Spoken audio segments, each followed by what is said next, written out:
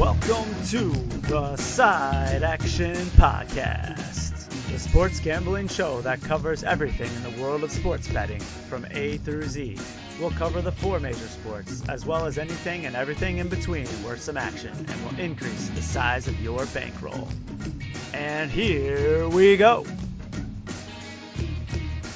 Welcome to the Side Action, episode 67. This is Jim Weglars, a.k.a. Wegs. You can follow me at Wegspool on Twitter and Instagram. And this is Steve Roberts, a.k.a. Action. You can follow me on Twitter at 31sroberts. Follow the podcast at Side Action Pod on Twitter. So, Action, how was Crested Butte? That's a beautiful part of the country. Oh, it was an awesome time. Got in a good amount of snow skiing and some mountainside drinking. And Nice. Hung out with the college buddies for a few days. So it was a nice getaway. And now I'm back to reality. So how about you? How was the weekend? I had a good weekend. As I recounted before the pod, pre-pod, I didn't spare the bars out here. Had a pretty big weekend, Thursday, Friday, and Saturday. Visited our favorite, podcast bar, being the Four Shadows, which is going to be the host of the Final Four party again this year. Ah, nice. So pretty excited about that. Rob's birthday was, I guess, around Saturday, so we had an 80s party. I busted out my Miami Vice garb. Yes, you'd say, Wags, why do you have Miami Vice garb? Well, a couple of years ago, my buddy Ulrich had a 80s themed Christmas party, so I still had the outfit, so I might as well slip into it. It's very comfortable. Very comfortable. Nice.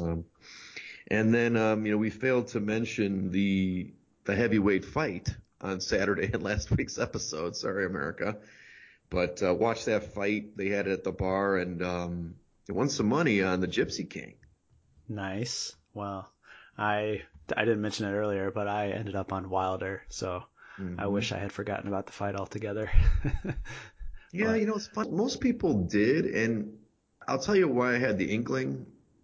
Two reasons. One, because actually I met Christina Ridgway at the bar with her buddy Kardish, and so Kardish was like all on Wilder too, and he kept asking me, and I'm like, I think I'm on Fury, and I had heard some reports on VSiN, one of them that when they fought last year, obviously Wilder knocked him down twice, and that was kind of the controversial part. Yeah. That he probably should have won the fight. But Fury hadn't fought for 2.5 years before that. That's what I heard. And so it was kind of like he's had some tune-up fights this time. He's actually practiced. So I was on that side, plus, obviously plus money.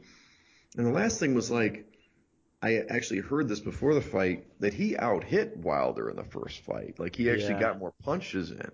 So it was kind of like, okay, the chances of Wilder, he already knocked him down twice, didn't knock the dude out.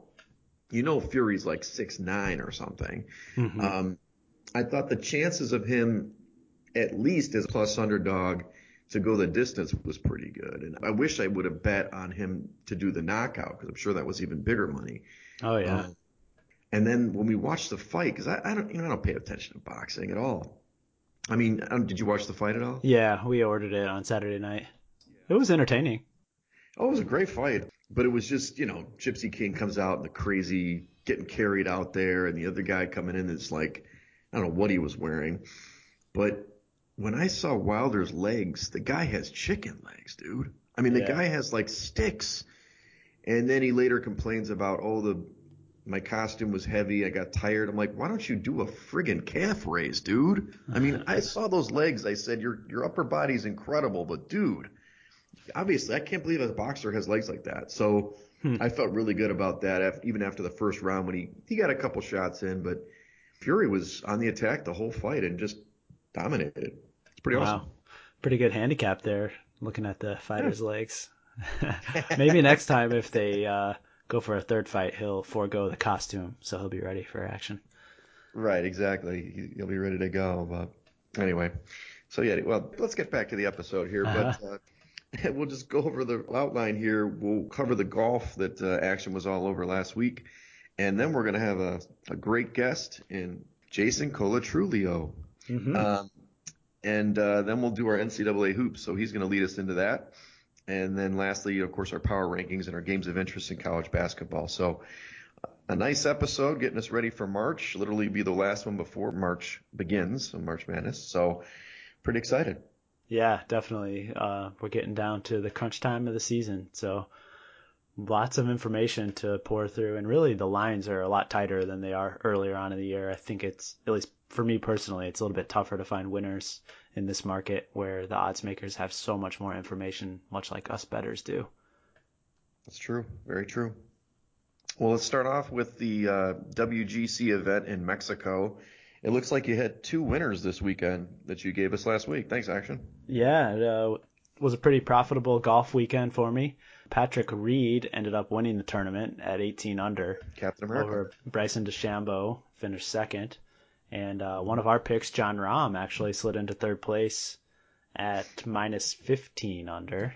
Am I reading that correctly? Yep, and that was well ahead of his opponent in the matchup, Dustin Johnson. I think he was way down at the bottom. I was following him throughout the weekend, and I don't even know if he finished in the top 30. So another rough outing for Dustin Johnson over the weekend. Well, that's good news for us and John Rahm backers for the majors. I think that he definitely is one of those guys we talked about last week, could be primed for, maybe not the green jacket, maybe the green jacket, but definitely one of the majors this year. He's a really good player. So your Answer guy also cashed over Snedeker. How did he fare? Yeah, Abraham Answer had a pretty good tournament too. Finished at 9 under, which was good for 12th. And that was about 4 strokes. Yeah, Snedeker 5 under, tied for 22nd. So pretty comfortable margin in that matchup as well. And the handicap really came through with Answer, the Mexican, shooting well. There was another Mexican that finished in the top 20, Carlos Ortiz, at 7 under. So looks like that tournament lines up well for those players to play better on their home turf. So that's something you can keep in mind for next year. No question, no question. Well, nice work on cashing in golf. We'll talk a little bit more, I guess, early April for the Masters or something.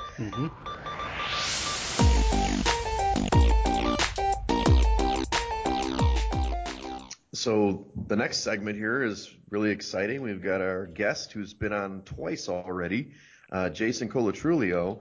He's former Mr. Halftime Bets, definitely an expert in daily fantasy and also college hoops. So we're really excited to have him. All right, Cola. Well, thanks again for joining us. This is exciting, and you're our regular guest on the program, so I know America wants to hear from you again. So let's start off with fantasy football. How did it go this year? How was your season? Yeah, so I had a pretty good season this year. I'm in a handful of leagues. I'm in, I think, 8 leagues where I'm regularly setting lineups, doing drafts, and things like that. So 8 season-long leagues. My biggest one would be the main event that I drafted in this last year. It was my first time playing in the main event, actually, for FFPC. I won a satellite the previous year, and I did very well. So I lost my first game and then went on a 10-game winning streak to actually regular season title. You will not be surprised to know that I got Lamar Jackson. So that was there you go. time that I was on, and I also paired that with Mark Andrews. So it was a season. That's a tight end premium league. So finding a round tight end that can really produce, was really instrumental in me winning that league. Had a great league there, and then actually one that was pretty excited about was a satellite draft for another main event league where I was actually had the league with my dad, and going into the championship game, we were up 4.5 points with no one else, and the other team had the running back out of the Vikings, Mike Boone. And so 4.5 points in a PPR, you're pretty much dead in the water. And he got 4.3 points. So we had a Christmas miracle. And me and my dad are going to be going to Las Vegas to draft in person this coming September. So that's awesome, man. Congratulations. That's great. Yeah, where will the draft be? Do you know where they're going to hold it? Yeah, it's going to be at Planet Hollywood. I think FFPC has been holding their drafts there for about 3 or 4 years now. It's their 10th year in Vegas doing live drafts. Wow, that's awesome, man. Really cool. I actually had Mike Boone in the league myself and lost. So there are 2 sides to that story. And we really earned this one too, because we had the most fab going into the championship game, and we decided to get Brashad Perriman and started him. He had a pretty good game, but we intentionally left Mike Boone out there. I didn't know he was going to do that, but yeah, we were watching. He scored 0 points in the second half. I mean, it was incredible. Sweat, yeah, exactly. It was better. He didn't fumble, He didn't knock you back the 2 points. So right, yeah, exactly. So, Any intriguing off-season moves or players that you've been eyeballing or news that's kind of surprised you in the fantasy football world? I don't think that there's a ton. I think that specifically, so right now I'm gearing up for Dynasty, keeping track of the rookies, and I feel like predictably right now everyone's cooling on this class and starting to say, well, let's look at next year's class. I feel like that happens every single year. Right. We get really excited about a class. We, for some reason, decide that everybody who we think is really good is going to join this class, and then you got guys that decide to stay, and then it kind of puts a wet blanket on that class. And then everyone starts looking at next year, kind of doing the same thing where they're trying to expect that everyone is going to come out, and it's just kind of like this game that we play. The same thing will happen, with the combine, which is going to happen today, this weekend. Yeah, I know exactly. We already have 40-yard dashes, but then people won't do as good, and then they'll start. This is the same thing that happened to Dalvin Cook. He's going to be the 101 in dynasty drafts, and then he doesn't run as well. DK Metcalf, the guy just looks like a freak. He looks like a Greek god. He can't run laterally, so then we decide that he's not the thing. And then the guys get pads on, and then you realize that these guys are really good still. They did what they were supposed to do in Indianapolis. So. But to answer your question, I don't know if there's anyone specific that, has really, really jumped out at me. I really tried to not make decisions or get set in one camp this early.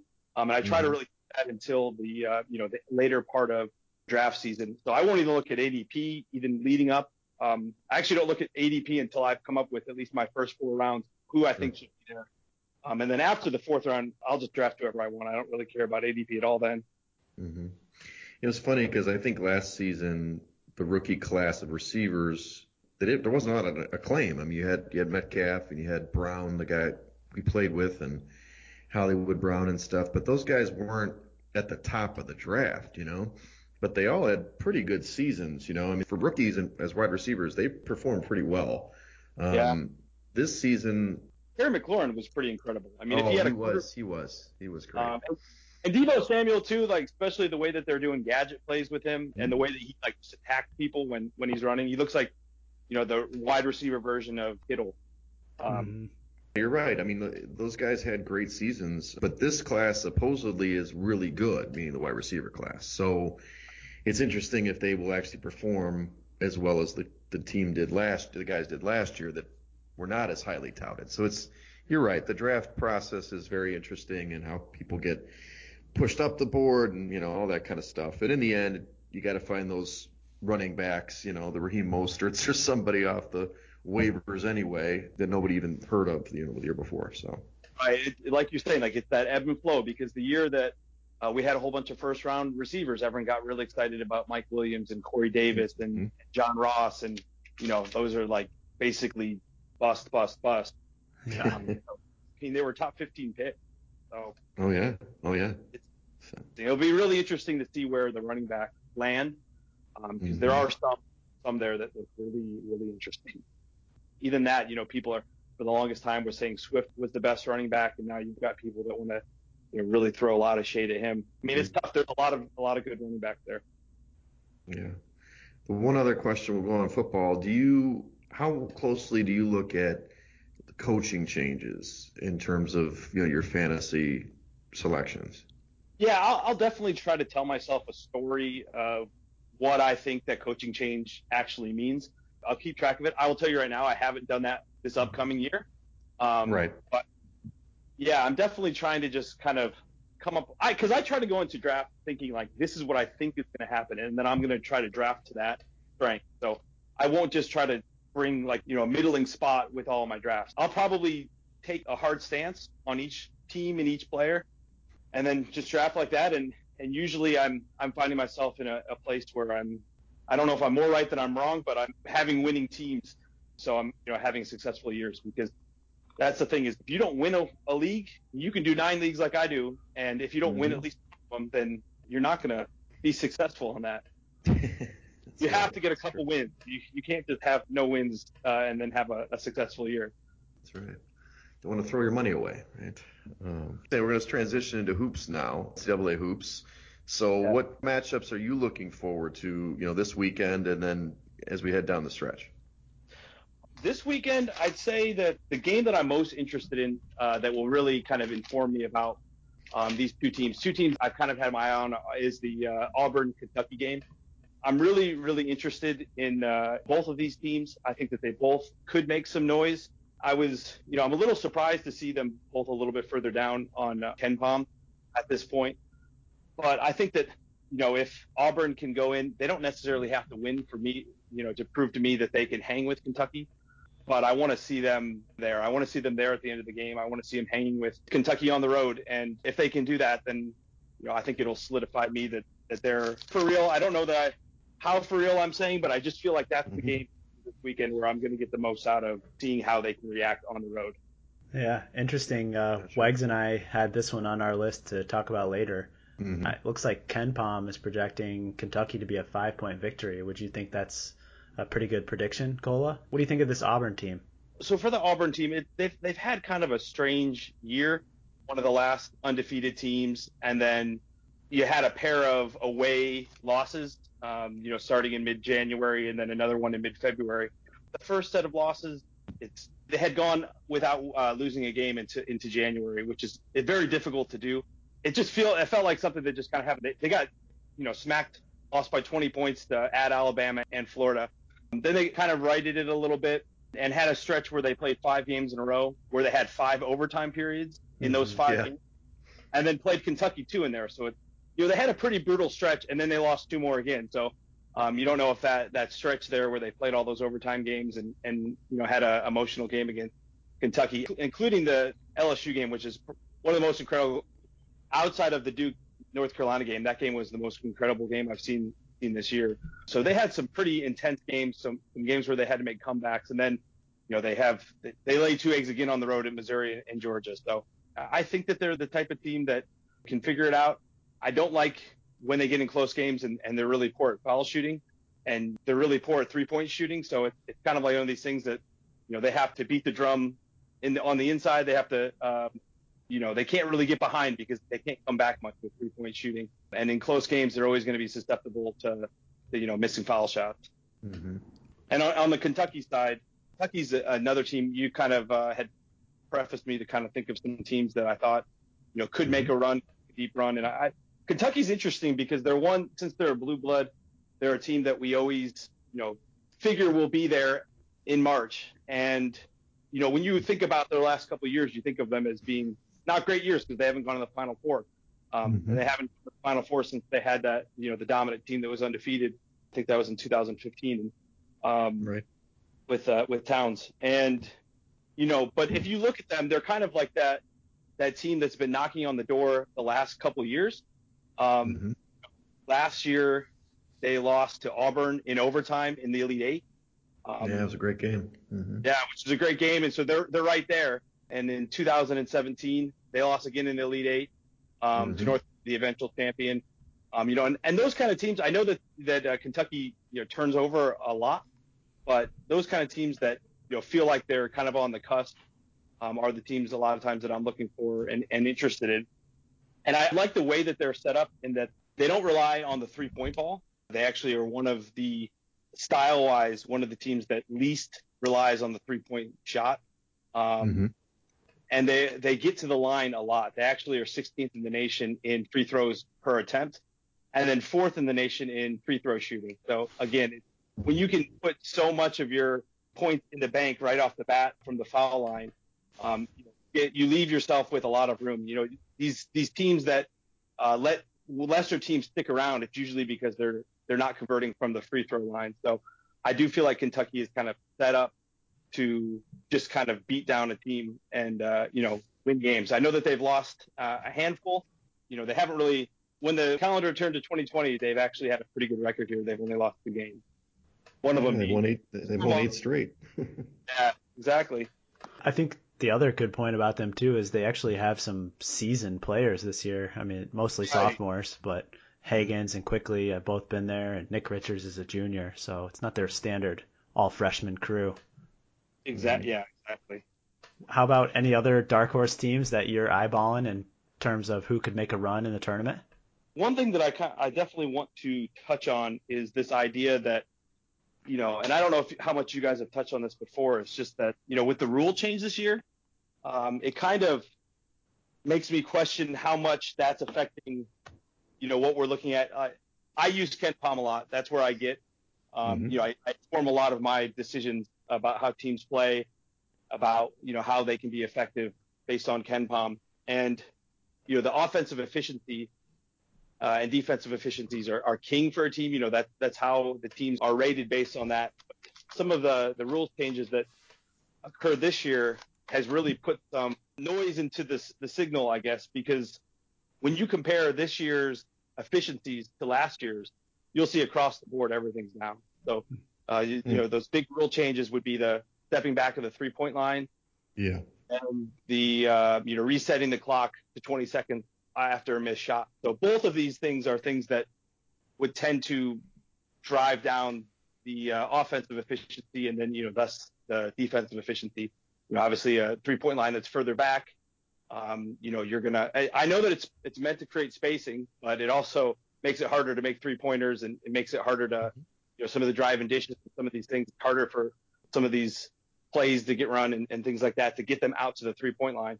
And then also the 20 seconds, some of these teams, the way that they're efficient is by looking for, working for really good shots. And, even though 20 seconds is still enough time to get a good look, it's still kind of off of a rebound, doesn't allow for the amount of time to necessarily set up and get into a rhythm. So, these are efficiency numbers. They're not a points per game. They're points per possession. So, both of these things are making teams less offensively efficient and less defensively efficient, or I guess more efficient defensively in that, the defensive numbers coming up and the offensive numbers are going down. And what we're seeing is that the adjusted efficiencies are significantly less than they have been in years past. When you look at like the very best adjusted efficiency this year, it would probably be maybe the 7th or 8th best in the last couple of years. It kind of makes me wonder, when I look at these numbers and I compare them to last year, if I use the same kind of thinking as previous years, is that something that is a good thing to do? And one of the things that I've been trying to look at is, maybe teams that have a higher effective field goal percentage. So teams that, are scoring with higher percentages when you adjust for whether it's a 2-3 or a foul shot, and teams that can score a lot with, 2-point baskets, because, if you can set a good base and then, kind of sprinkle in some 3-point shots. So anyway, that's kind of the lens that I'm looking through. There are a couple teams I did want to talk about. The first one is not a dark horse. It's Kansas. But other things I wanted to talk about with Kansas, what I touched on last time about Duke last year and just saying that I was a little worried about Duke. With Kansas is they really look clean across the board. They do. And so, they've got the best defense. They have long possessions, long defensive possessions. They have a very high effective field goal percentage. They have a very low dependency on 3-pointers. They've played in a lot of close games. They've got a lot of things going for them. They have 2 of the top 5, if you look at KenPom's Player of the Year. They've got some really things going good for them. But I feel like their linchpin is Azubuike. We haven't seen him healthy in the tournament. This will be his 4th year. We haven't seen it. He's healthy right now, but it hasn't happened yet. If anything were to happen to him, I'd fade them right away. Especially if you watch that Baylor game, how dominant he was. He was 11 of 13 from the field. He was getting alley-oop. He was, he looked incredible. He really did. So I would say definitely, if anything happens there, don't get fooled by he got hurt. Oh, he's just kind of hurt. He's gonna take off or the Big 12 tournament. He'll be back. He'll be fine. Nope. I'm not touching anything if he's hurt. Another one. I don't want to be a conspiracy theorist, but if you look at the last couple of years, weird things get leaked in March, right? And we all know that they've already had a notice of allegations. Bill Self is on the hot seat. No one's, we're not talking about this very much now, but it's a real thing. And, who knows if something comes out and, kind of throws the whole program in disarray. It happened to LSU last year. It happened to Arizona the year before. I'm just saying, watch out for those things. I'm not predicting it, but I'm just. We've been talking about it all season. Yeah. And I mean, the other big factor when I handicap Kansas comes down to the coaching. Bill Self just has not been very successful in March, and I'm not so sure that he can coach this team through 6 games, especially if Azubuike for some reason gets hindered or gets into foul trouble. Yeah, but the only thing I'll give him a pass is just saying that Azubuike factor, because for the last 3 years he's had, this dominant player that he hasn't been really able to have in March. So I don't want to completely forgive everything that they've done, but I do think that it's a pretty big factor. And again, 2 years ago, they ran into Villanova in the Final Four, and Villanova went insane in that game. I can't remember. They shot like 80% from the 3-point line. Yeah, they couldn't miss. Yeah, exactly. So it's like, okay, no one was beating Villanova that night, and some guys got first round draft picks because of that game, when guys I've never even heard of before, basically. So. Right. Ante, I'm looking at you. But the other thing that I was going to say that again scares me about them is and then it goes back to Azubuike. Everything is about him, but the bad free throw shooting. I mean, their free throw shooting is terrible. Azubuike himself, 45%, which is his career high, 45%. Not great. And if you look at their 5 close games that they've had this year, they've only had 5 close games, but the ones where they've lost, Duke and Villanova, they've shot lower than their already very low percentage, including Villanova. They shot 40%. There are 3 other close games where Dayton, Baylor, and Texas Tech, they shot 70% or better. So, their close games that they've won, they've actually shot well from the free throw line, and their close games that they've lost, they lost the game. So, yeah, I think that's all I've got from Kansas. But yeah, not a dark horse, but just talking points, and they're all around the big man in the middle, as the. There any other dark horses though? Okay, I got a couple more. I'm going to talk about Dayton. They're not necessarily a dark horse, but I just want to make sure that people know that they're a real team. They're not somebody that it's not one of these teams that just pops up in March or was playing very poor opponents the entire year, and then they're just going to go out in the second game in the tournament. The only thing about this kind of team is that they often find some really weird scheduling, like Wichita State when they're undefeated playing against Kentucky in the second round, which was the third. Sure. Again, I'm not trying to be conspiracy theorist, but their losses are really good losses. One of them being Kansas, playing in a neutral court, and really they should have won that game. I know that you could say woulda, coulda, shoulda, but an 11-0 run that was late in the game, and Toppins wasn't even really didn't have a very good game. So their best player was not really performing, and they still took Kansas to overtime. And one thing, they've got the highest percentage in the entire country of their scoring that comes from 2-point shot. And that's not even close too. They're like a few percentage points over the second. So, I mean, they're really scoring. And again, if their specialty is 2-point percentage, you would think that playing a game against Azubuike, that would be something that would be taking that away from them. And they were able to hang with Kansas, even though that was there. And then again, they're second in effective field goal percentage. So another thing that, that I'm looking for. So Dayton's there. And then I'll give you one more. I kind of already talked to, so Auburn and Kentucky were both on my list for kind of the chorus or Final Four teams. And then Florida State is another team that, I've just been interested in. I think they've got really good defense. I've been kind of following them against the spread. And I feel like they're always there. I feel like they're always beating spreads. They're always going on pretty big runs and turning games that aren't close into close games to win. Their defense is really, really strong. They're among the best in the nation in blocks and steals. And, I'm pretty interested in seeing how Florida State, kind of closes the year. Want to make sure that they don't, kind of stumble here. But, yeah, I'm pretty interested to see where they're going. Again, not a dark horse in that they're still, ranked in the top 10, but I really feel like they've earned that position. Yeah. It always seems like these teams from Florida State are undervalued when they get to the tournament too. Year in and year out, they're making a dark horse run that certainly I didn't expect, and I don't think odds makers do either. Right. And they're the tallest team in the nation too when you look at average height, which is always helpful. I like all your picks because I think almost all of them, except for Kansas, I have a future ticket on. So I like that. Kentucky, Dayton, and Florida State. So I like your action. That's good analysis there. Nice. I particularly like Florida State this weekend too. with Ken Palm in a number of 2 or 3. They're going to Clemson, and I think they're just going to, wipe the floor with them. I really don't see that as being a competitive game. But again, they went to Clemson last year and wiped the floor with them. I don't see, and that was even a better Clemson team last year than this year. Well, what about the Big Ten? So what's your take on the Big Ten? This is deemed the toughest conference in America this year. And I tend to agree typically, but there's not really a dominant team. I mean, Maryland was, and then they've kind of shown some warts this week. What do you think about the Big Ten this year?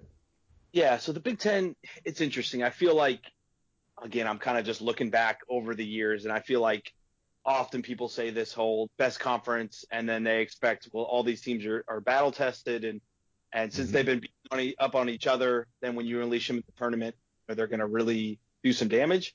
And I feel like it's usually more fiction than it is fact.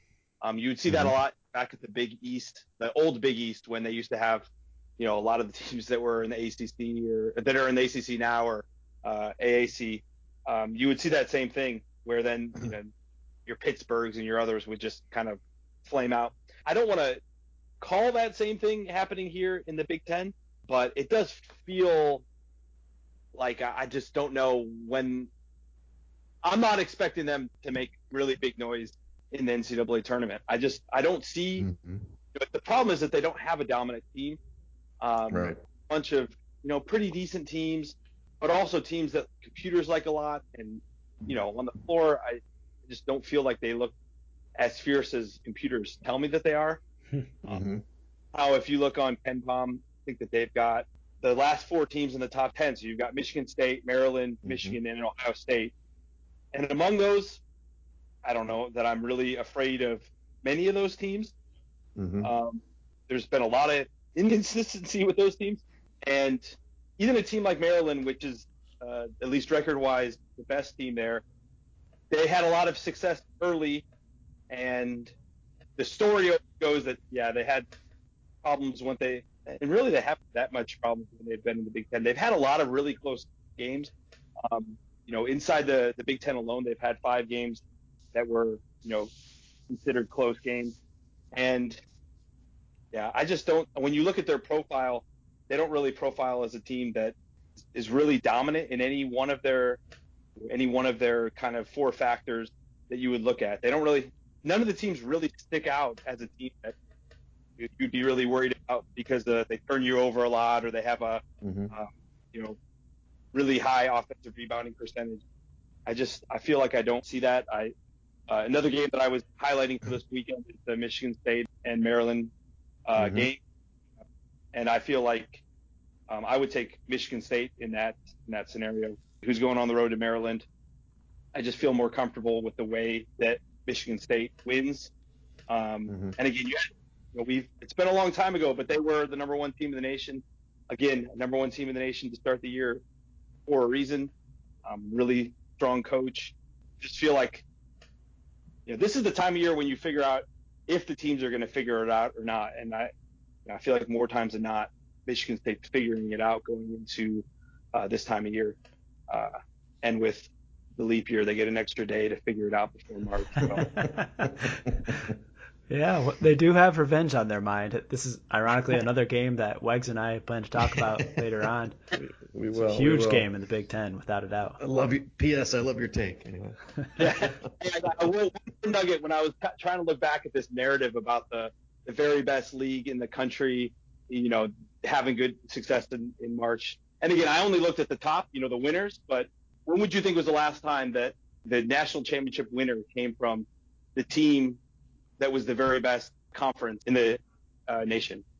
I mean, I'd imagine it'd be an ACC winner, so probably either the Duke over Wisconsin or maybe North Carolina over Nova. I don't know. Yeah.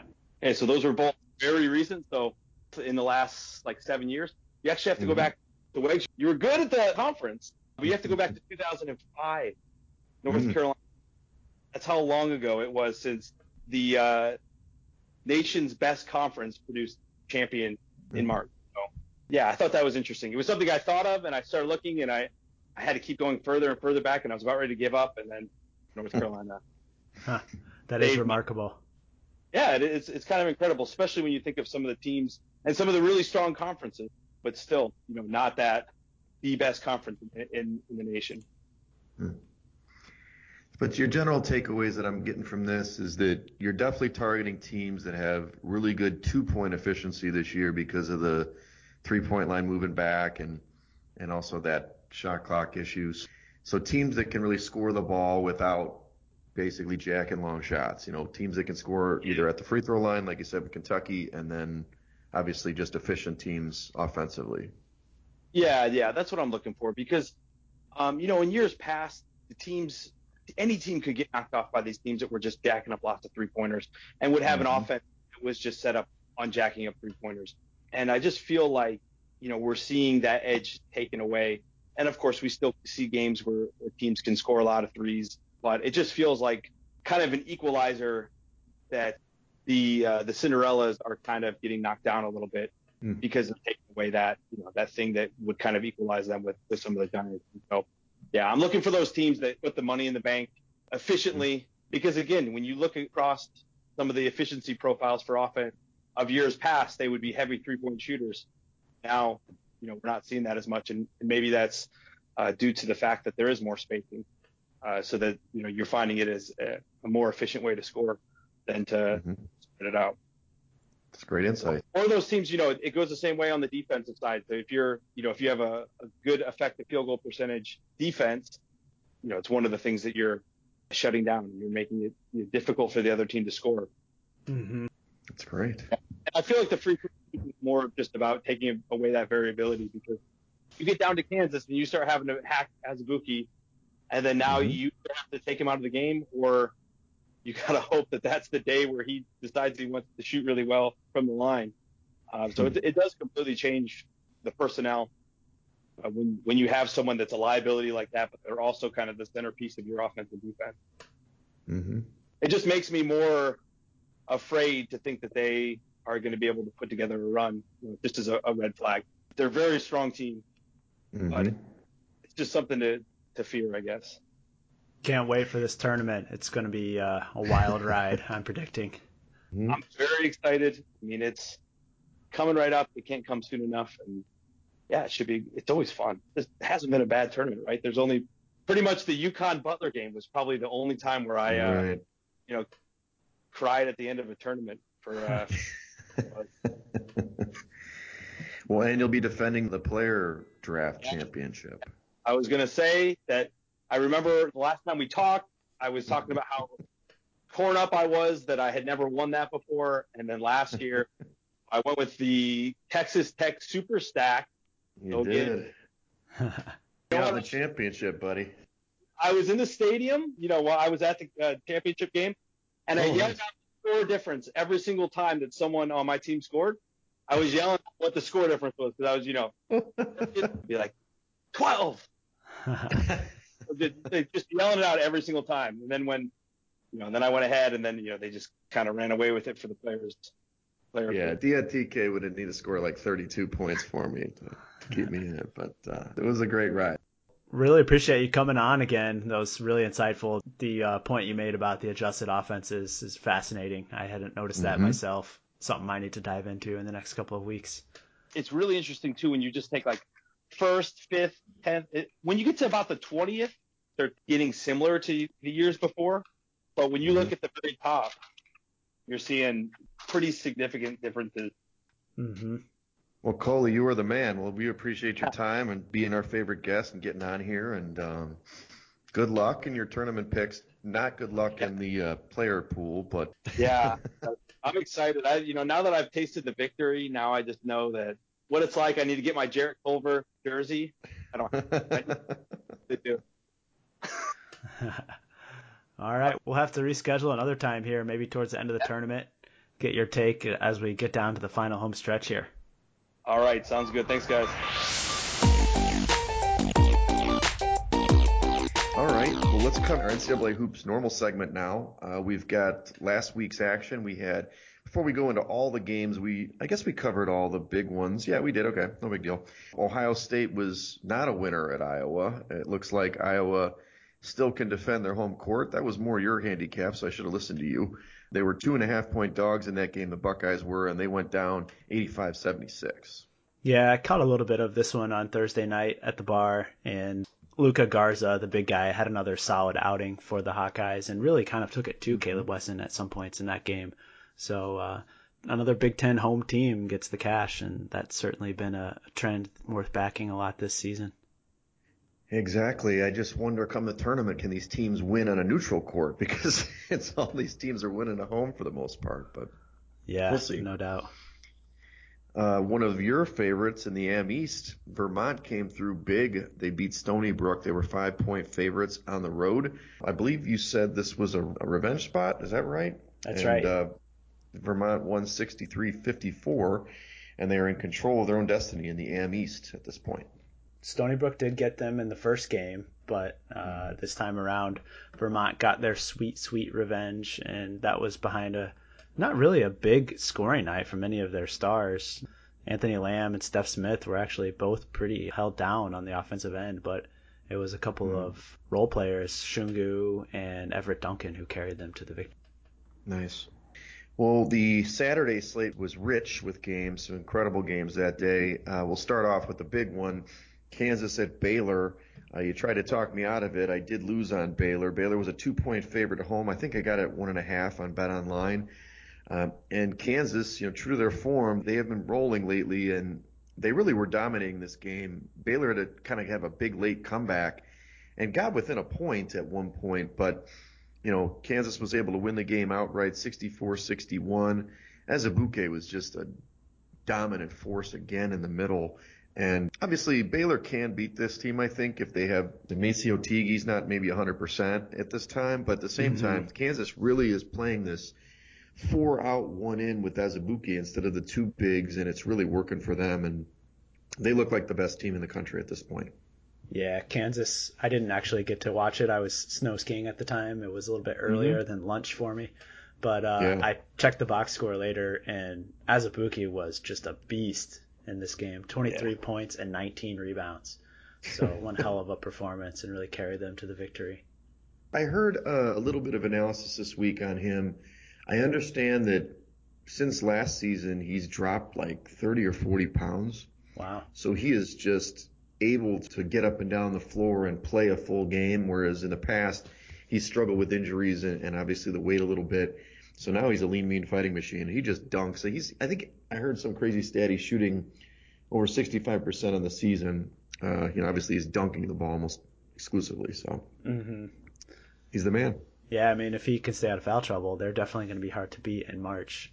But I think that's the one weakness on this team. If Doak goes to the bench, they're a completely different ball club. They are. I mean, Dotson's a really good guard too, but yeah, they do need to keep him on the floor. It's their X factor. The next game you highlighted was Villanova at Xavier.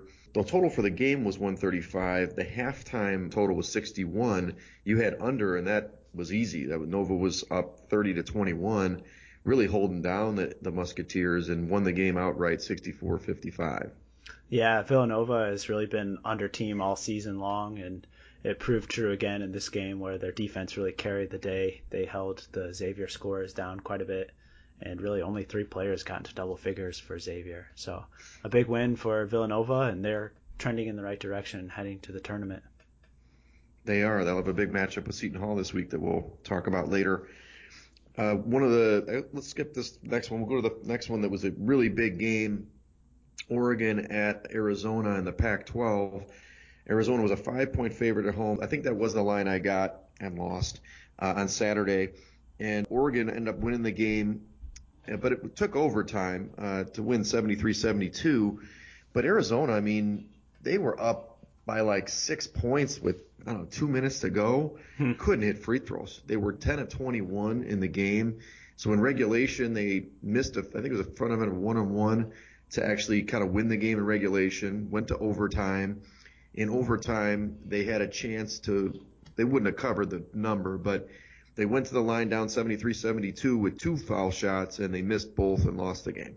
So Give it to Peyton Pritchard and the gang for getting the big win in Tucson. But Arizona, boy, that's just one that they just dropped outright. Yeah, I'll say. How about 38 points for Peyton Pritchard? 6 out of 14 for three-pointers and perfect 8 for 8 from the free throw line. That was likely the difference in that game. And you're right, Arizona, looking at the box score here, 10 of 21 from the free throw line. Ouch. You can't do that. You cannot do that.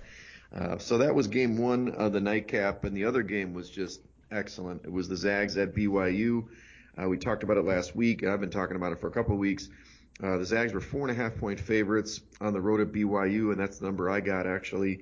And BYU really dominated this game. They were up big at halftime. Their big guy, Yoli Childs. Yep.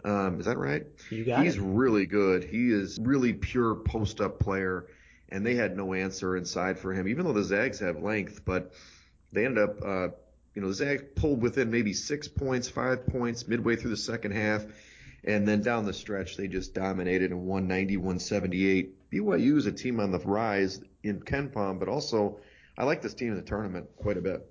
Yeah, I mean, I watched a good part of this game while we were playing cards on Saturday, and really, they didn't shoot quite as well from the three-point line as you would have expected to pull off that upset. Only about 40%, 11 out of 27. But when you look on the other side, Gonzaga did not have their regular three-point shooting performance. 5 out of 25 from behind the arc. So ultimately, that was the main difference in this one. But it does look like BYU is going to be primed for an at-large bid in the tournament. And I can tell you that a lot of big-name teams are going to be scared to face off against them. That's for certain. Absolutely. Yeah, if they get kind of underseeded, that's going to be a team I'm going to be definitely on a bet on or a money line situation. But going into the tournament, I mean, they really should be a lower, like a 4 or 5 seed, but they might, who knows? We'll see how it goes. West Coast teams kind of get underrated in the tournament quite often. Earlier this week, Monday, Louisville went to Florida State. This was a very interesting game, actually. If you saw it, this was Monday. Florida State was a 2-point favorite at home, but Louisville was dominating them. They were killing them. And then Florida State, in the second half, went on this incredible run. I think it was a 19-0 run or something crazy.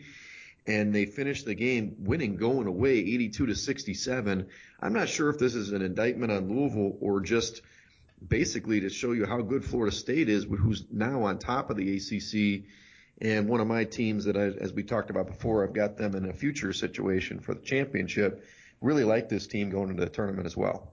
They looked good on Monday night. I just saw the last couple of minutes in the second half, and I couldn't believe they made a comeback after seeing that halftime score, to be quite honest. But definitely a good win for Florida State, and they look like a team that's ready for March. That's right. Now, I'm not sure what's going on with Louisville. I mean, they have a really good team, and obviously they played a good half there, but there's something going on. I don't know if it's chemistry or what, but they haven't been the same team for sure. And then I guess we didn't even mention that, last week Duke lost. They lost again this week. That team's on the slide. They're not on our list of bets, but we could talk about that. Actually, I didn't even put them on the list, but we could, I guess. Virginia's playing Duke this weekend. One of your spots, Memphis at SMU. SMU was a 3-point favorite at home. Kind of picking on Memphis here. They've kind of hit the skids after that early season, preseason love and losing Wiseman. And you called it. SMU won, and they won by 5, 58-53. Very low-scoring game. Yeah, I'll say. The Memphis players are actually catching a lot of good pub, especially the freshman Precious Achua. But they definitely did not show up in this game on Tuesday night. And SMU is a team that's playing good ball. 19-8 now, 9-6, and they're squarely on the bubble. Could possibly sneak into the tournament. Yeah, I think Memphis is on the way out. But you're right. I mean, the AAC is a really good conference, actually. They're really strong. So we'll see how that shakes out between all those teams. The next one was Kansas State at Baylor. Baylor, this was an interesting game because the total was 124, which makes sense. Baylor's a really good defensive team. Kansas State's traditionally a good defensive team. Oh, no. Baylor took out all their frustration from Saturday. K-State won 85-66, crushing that total. Yeah, I watched a little bit of this game, and it was over well in the first half. Baylor just couldn't miss from three or inside or outside or really anywhere. They just completely dominated Kansas State on Tuesday, and that one was a loser from the get-go. It's too bad. Well, I didn't have the stones to do it, Action. No, after we didn't even mention this, I forgot. Sorry, Action, I missed it. But San Diego State, that was another huge game Saturday night. Mm-hmm. San Diego State drops the game against UNLV, which was shocking at home nonetheless. I don't know if you heard this story. That San Diego State has already clinched the Mountain West, title, regular season title. So they actually raised the banner Saturday night when UNLV came to town. I didn't know so that. Maybe a bad decision, not sure, because they came out and put up just a stinker, and they lost to UNLV, who's, I guess they're playing better now, but that's just unacceptable. And now obviously we're 26-0, they're not 26-1. So unfortunately, I didn't have the stones to bet Colorado State on Tuesday because I figured this would be the letdown game. In reality, I was wrong. They had a letdown again. Colorado State was winning at halftime. Much like we just talked about last week, San Diego State has been coming out slowly, and then they stayed within the number. Our number was 15. The actual number was 13, the closing line, and they lost the game only by 6, 66-60. It was a pretty good game, and Colorado State's decent, but the Aztecs aren't playing the same level at this point, maybe having a little season fatigue or something. Yeah, I think you're right. Even after the loss Saturday night, didn't really appear like they were ready to go in the bounce back spot here Tuesday. I actually did jump in on Colorado State in the first half. Nice. And good. Made a little cash in that one. So, and I'm looking to fade them again, to be honest. We can talk about that in the next segment, though. Mm-hmm. Yeah, I mean, it seems like they had, before going into Saturday, and I think they had like a 5-game lead or something crazy. So they don't have any incentive to win, I guess, because they're going to be the number 1 seed. But at the same time, you never want to be going in cold into the tournament. Okay, well, let's transition to the Action Power ratings. There's probably been a little bit of a shakeup. I don't see, I guess there's some movement. I can see some movement on there. So what do we got this week? Yeah, clearly the number 1 team now, Kansas Jayhawks, head and shoulders above the rest of the nation, I think. Even though you do see Gonzaga sliding in there, not too far behind in the ratings, but if I were to match them up on a neutral, I think that Kansas would probably be a pretty heavy favorite in that game. Heavier than 1, right, at least. 3 is Baylor, and 4 is Duke. Seems like they're a little bit overrated here in that power rating index. And then behind them, we've got San Diego State, West Virginia, another team that I don't think really belongs in that stature. And then the lone Big Ten team now, Michigan State, in the top 10 at number 7. Yep. Followed by Dayton, Arizona, and Houston, the new team into the top 10. It's interesting. Any thoughts there, Wegs? Well, one of the other things I did forget about the recap of the week is the Terps lost as well, right? They lost at Ohio State, didn't they? Mm-hmm. Yep. So that's probably why you're not seeing them. And they actually almost got beat again this week during the week here. So I can see why they dropped out of the top 10. They were one of those Big Ten teams in. I'm a little surprised at Houston. Houston, in KenPom, I guess I pulled this earlier in the week. They're 18, so they must have really good rebounding numbers. That's usually what is a differential for you. I can see that. They're 2.6. That's plus 2.6 rebounding advantage. Is that what that works? Yeah, points per game. Yeah. So that's basically that they're actually number 1 on this list. So that's a huge differential. I mean, they're a good squad. I don't think they're not. I'm just surprised seeing them in the top 10. That's all. A team like Creighton is surprising they're not in the top 10. They're cracking in the KenPom. They're getting way up there too. I guess they probably don't rebound. Correct. But overall, I mean, these teams, I mean, Arizona's 9, even though Oregon and even Arizona State is playing better than this team right now. So it's a little surprising, but I think what I kind of take from this is we've pretty much seen the top 5 be the same for a long time. I don't really believe in Duke right now, but the other teams I do. So, I mean, the metrics are solid. Yeah, no doubt. I mean, like we've talked about, this season is going to be wide open. So I think you could see any of these teams or any of the next 10, presumably, cut down the nets in April. Exactly. Well, let's go into our spots. We don't have any Friday night action unless you have it down the way. Do you have Friday night action? No Friday night. I tried real hard, but I couldn't pick one out. Because we know he loves the Friday night action. He can't. I'm sure he will be on something on Friday. Yeah, that's true. But Saturday we have a nice slate of games. Again, I'm looking at revenge spots. This is going to be revenge week action. That's the way I'm labeling it. First one is Auburn at Kentucky. Kentucky lost at Auburn last time, kind of handily, and you're slating it as a 6-point favorite for Kentucky on Saturday. I really like Kentucky right now. They have been rolling. 8 straight wins since that Auburn loss. I wouldn't get in front of this team at this point. Now, 6 may be a big number, but Auburn, they're kind of hitting that swoon too. They're kind of coming back to the metrics. Like the metrics are actually, they informed us they weren't that great, and it's showing. I mean, they're really low in KenPom, like 38th now. So I'm all over Kentucky in this one. Yeah, I think this is a good call. Kentucky is really hitting their stride now, covered 6 out of their last 7.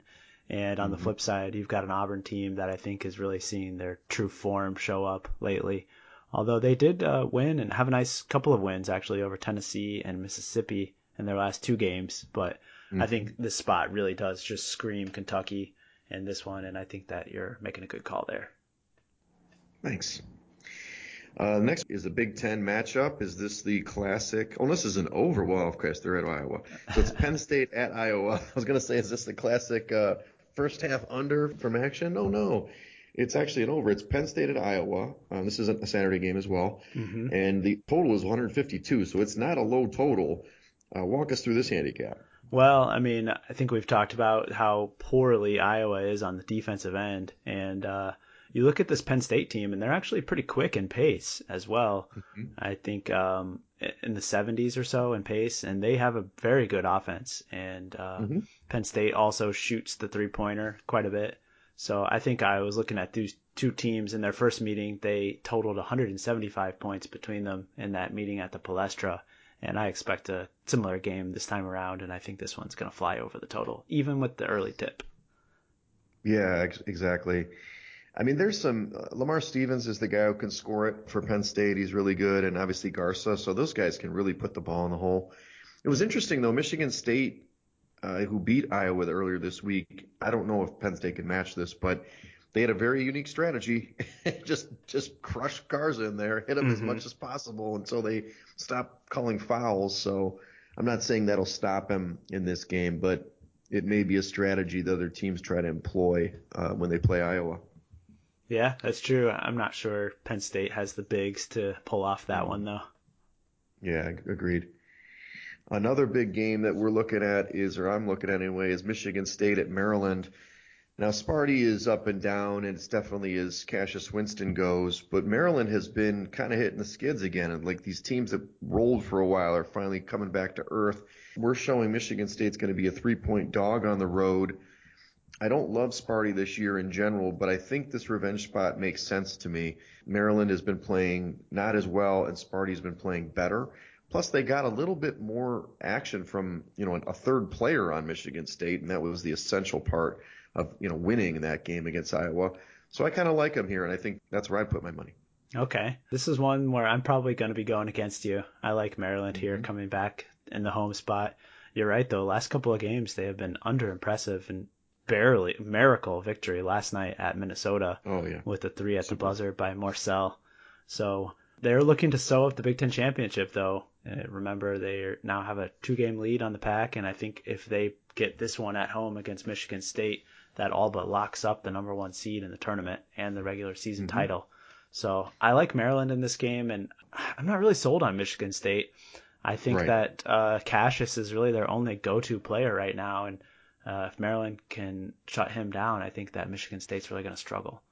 You're probably right. So we'll see. It's just kind of an inkling more than although metrically they're basically even. So it's kind of interesting how bad Michigan State was playing. Their metrics really didn't wane that much. They're sitting right there. So we'll see how it goes.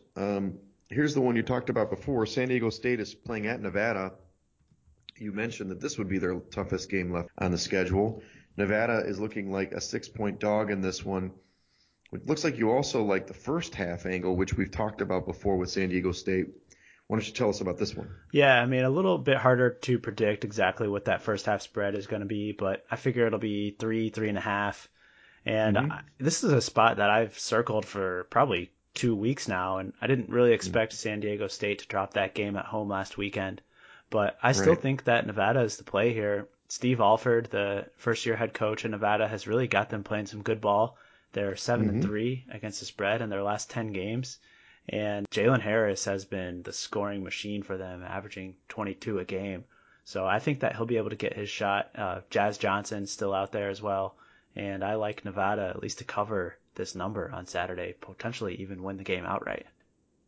And they've won 6 straight, and they've beaten the aforementioned UNLV. They've beaten some other lesser opponents, but I mean, we'll see what happens. We'll see the motivation for San Diego State again. I mean, maybe they're out there just going through the motions, and the Wolfpack. I don't think they could make the tournament without winning at this point, like winning the tournament. But then again, I mean, you never know. These teams can get hot at the right time, but they've been playing some good basketball for sure. Okay, we'll jump ahead a little bit. We were going to do Michigan at Ohio State. When is this game? Did I not write this down? Saturday, I think. Oh, still Saturday? Okay. Yeah. Sorry about that. So this is another Big Ten matchup. You know, Ohio State's been playing really good. Michigan was playing really good until tonight. Did you see the score? Yeah, they're coming back though. Are they? Yeah. Okay. But they started off like crap in this game. With Livers back in the fold, Michigan's been playing way better, and we're listing this as Michigan getting 3.5, and that's where you would go in this one, huh, Action? Yeah, and actually, I think I should step back. I misspoke. This game is on Sunday, March 1st. Oh, okay. So that's my bad. Yeah. But okay. I am looking at playing Michigan, and this one, they have really been turning it up lately. Livers is back in the lineup, and they've also got some revenge in this game after Ohio State came into Ann Arbor and beat them in the first meeting. And when you look, I've been using a new site, Wex. It's called barttorvik.com. And I believe a lot of his metrics are very similar to KenPom, except the one tool that I like is you can actually filter based on the schedule. So I was curious to see how Michigan's been playing recently with Livers back in. So I went through and filtered out from games only starting on February 1st. And they are really, really playing some good ball. They're up to 17th in offense, scoring 113 points per 100 possessions, and 4th in defense, only allowing their opponents to score 88 per 100 possessions. So that is pretty serious margin when you look at it on both sides. And I like Michigan in this game, and I like them a lot going forward in the month of March as well. Well, unlike the Action Power ratings, if I pull up KenPom right now, you've got Michigan State at 7, Maryland at 8, Michigan at 9, and Ohio State at 10. So these are teams that are really closely matched. To your point, Michigan they've been soaring in the index since Livers has come back. So it's a good spot. It's a tough one for me because, you know, the Big Ten angle of being a home team is really hard because they're really good. And Ohio State's no slouch. They're playing good ball too. So I'm more excited just to watch the game. I think it's going to be a great game. And everybody might look at it. It's not a football matchup, everybody. This is, you know, this tournament, this Big Ten tournament is going to be a knockdown drag out, and it's kind of like a pre-tournament matchup. I think you'll see these teams face off again. Yeah, likely. Okay, well, we're on the revenge angle. I am on Villanova against Seton Hall. They're going to play on Wednesday, March 4th, and we're listing Villanova as a 4-point dog on the road at Seton Hall. Now, I know Seton Hall plays good defense, according to KenPom. However, it doesn't seem like they're playing as good in the last few games, and at least when I did this write-up, they're 2-2 in their last 4, whereas Nova's been 4-0, and they're just playing really well. So I like them in this matchup. I do think Seton Hall does still have the best player on the floor and probably the better D, but something's going on again with Seton Hall. They're not playing quite as integrated as they were for that stretch when they were getting really hot, and Villanova is really rounding into good tournament form at this point. What do you think? Yeah, I think this is definitely a good spot for the Wildcats, and I'm looking at my numbers here. I have them pretty much dead even, so just a matter of how you look at the home court for the Pirates. And I also have heard in the media that the guard from Trenton, Miles Powell, he's nursing a little bit of a soft tissue injury. So that's certainly something that could slow him down. And if you're betting on Seton Hall, you definitely want him to be at 100%. So although I'm probably going to be passing on this one, I can definitely see your angle with Villanova. Hey, it's revenge week. That's the way I'm looking at it, buddy. Yeah, Revenge week. across the board. Yeah, the last one we're going to go revenge, and you can talk me out of it, Action, is Dayton is playing at Rhode Island. Rhode Island's one of those bubble teams that got housed last time when they played Dayton. And they actually barely won last night, to be honest with you. But Rhode Island would be getting 4 points at home, which I like. And as good as Dayton's been, they haven't been playing at the same clip. They've had some lower scoring games. They've been keeping it closer. Now, granted, 4 points isn't a big margin, but I might stick with the Rams in this one. Talk me out of it. Yeah, I mean, I think it's a good spot.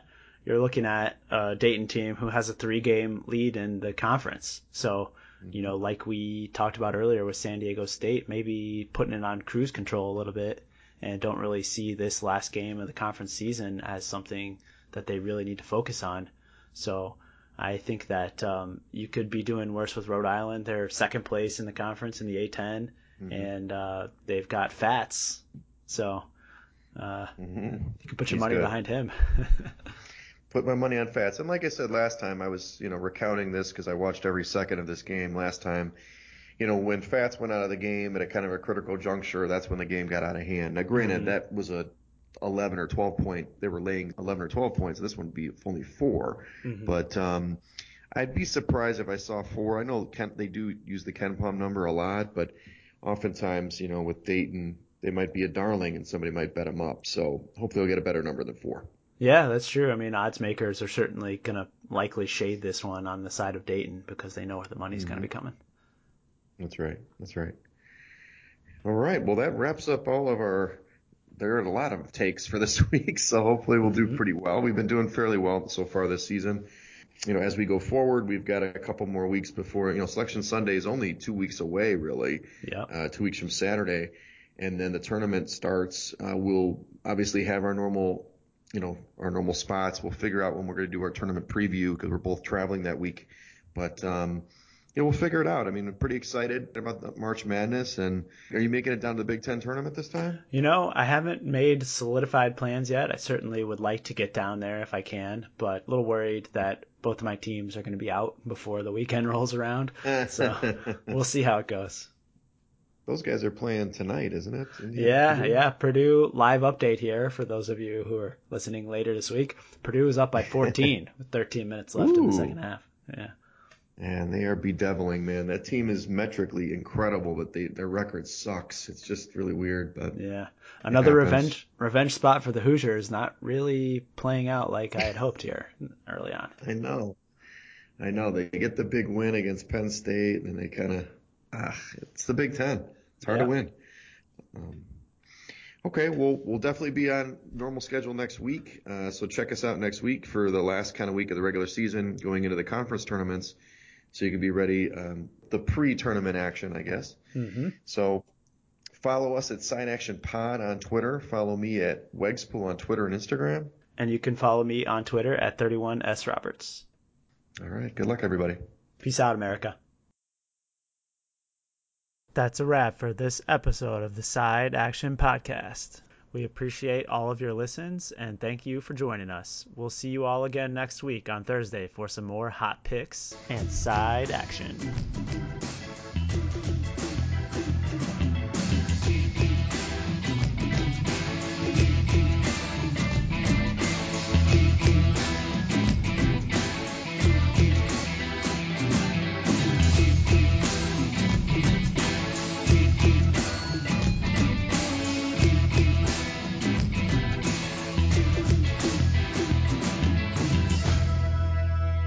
Side Action Podcast, its owners and associates take no responsibility for the opinions or statements made by the show hosts or their guests.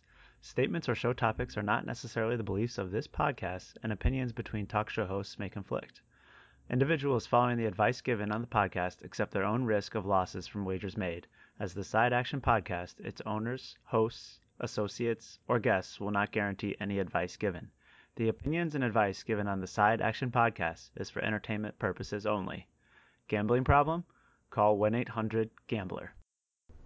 Intro and outro and transition music credits. Song titles Jerry 5 and District 4 by Kevin MacLeod at incompetech.org. Licensed under Creative Commons Attribution 3.0. creativecommons.org/licenses/by 3.0.